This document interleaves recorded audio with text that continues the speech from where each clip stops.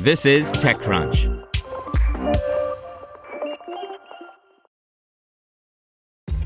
This episode is brought to you by ShipStation. You know, some things take a lot of work, like sending little robots to far-off distant planets. And just as that's challenging, so too is running a successful e-commerce business, especially when there's so much to do. So I want to introduce you all to ShipStation. Now, I love using ShipStation because of its easy-to-use dashboard, which makes managing orders and printing labels a breeze and super smooth. Oh, and the customer service is just out of this world.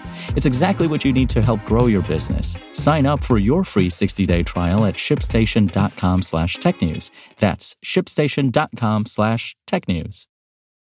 This podcast is supported by Tools and Weapons, the podcast hosted by Microsoft Vice Chair and President Brad Smith.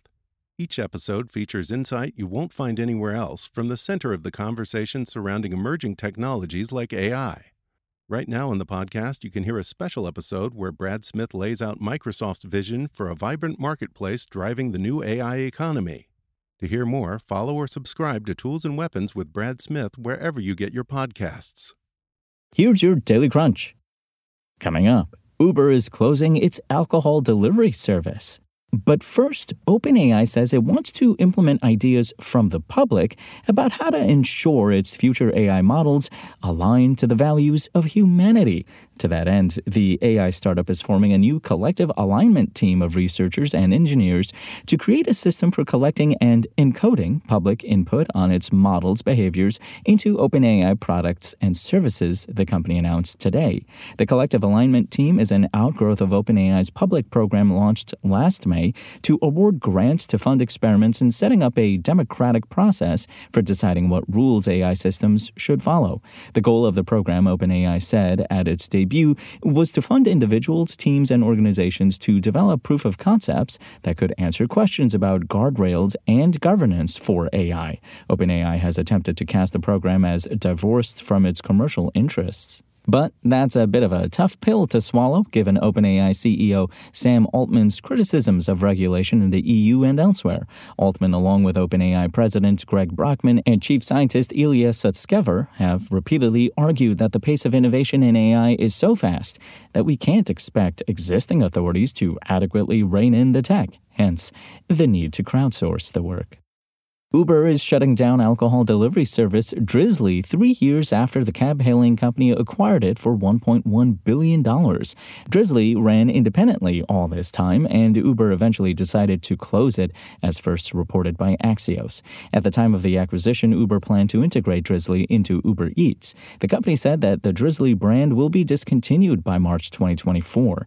In 2020, Drizly disclosed that it was affected by a data breach that affected 2.5 million customers.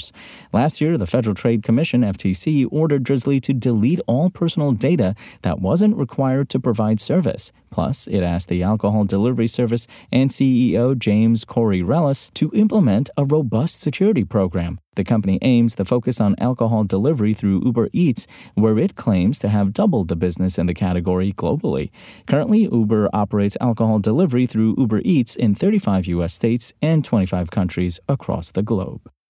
Next, Apple has detailed a number of entertainment experiences that will be available at launch with its mixed reality Apple Vision Pro, which goes on sale on February 2nd. At launch, the headset will feature 150 3D movies, immersive films, and series, a travel mode feature, streaming services like Disney Plus and Amazon Prime Video, and more. The Vision Pro will allow users to download and stream content from Disney Plus, ESPN, MLB, PGA Tour, Max, Discovery Plus, Amazon Prime Video, Paramount Plus, Peacock, and a ton more. Users can also watch online and streaming video using Safari and other browsers. The headset will also come with Apple Immersive Video, which is a new entertainment format that features 180-degree 3D 8K recordings captured with spatial audio. The Vision Pro will launch with a travel mode feature that will stabilize visuals for use on planes, along with a guest users feature that will allow users to share specific apps and experiences with others. Head to TechCrunch.com and get the full details on Apple Vision Pro. Now to the latest in startup business news. Do frontline workers providing essential services like healthcare, use radios? They once did, but with the advent of affordable smartphones and service, radios have slowly, steadily given way to voice and video chat apps on mobile. According to one recent survey, 44% of frontline workers now use push-to-talk, walkie-talkie functionality, essentially, on their smartphones. Despite the trend, there remains a robust market for two-way worker radios. Weavix, a startup that sells radios and software aimed at helping companies manage and communicate with their frontline workforces, announced that it raised $23.6 million in a funding round. The company's co-founder and CEO said that it'll be put towards scaling operations in the U.S. and expanding Weavix's staff to over 150 people by the end of the year. It's not often that you see a $300 million plus Series B round that is entirely in equity.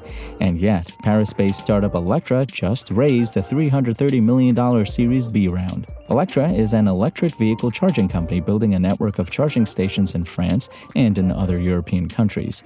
Right now, the company has 172 active charging stations with several charging points per station and is in the process of rolling out another 105 stations. And Onera Health, a startup providing sleep diagnostic and monitoring technology to help clinicians conduct studies, has raised $32 million in a Series C round of funding.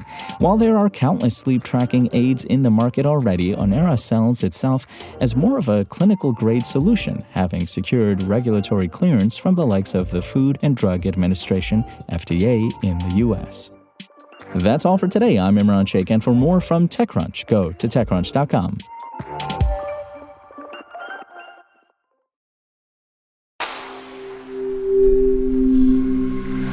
Spoken Layer.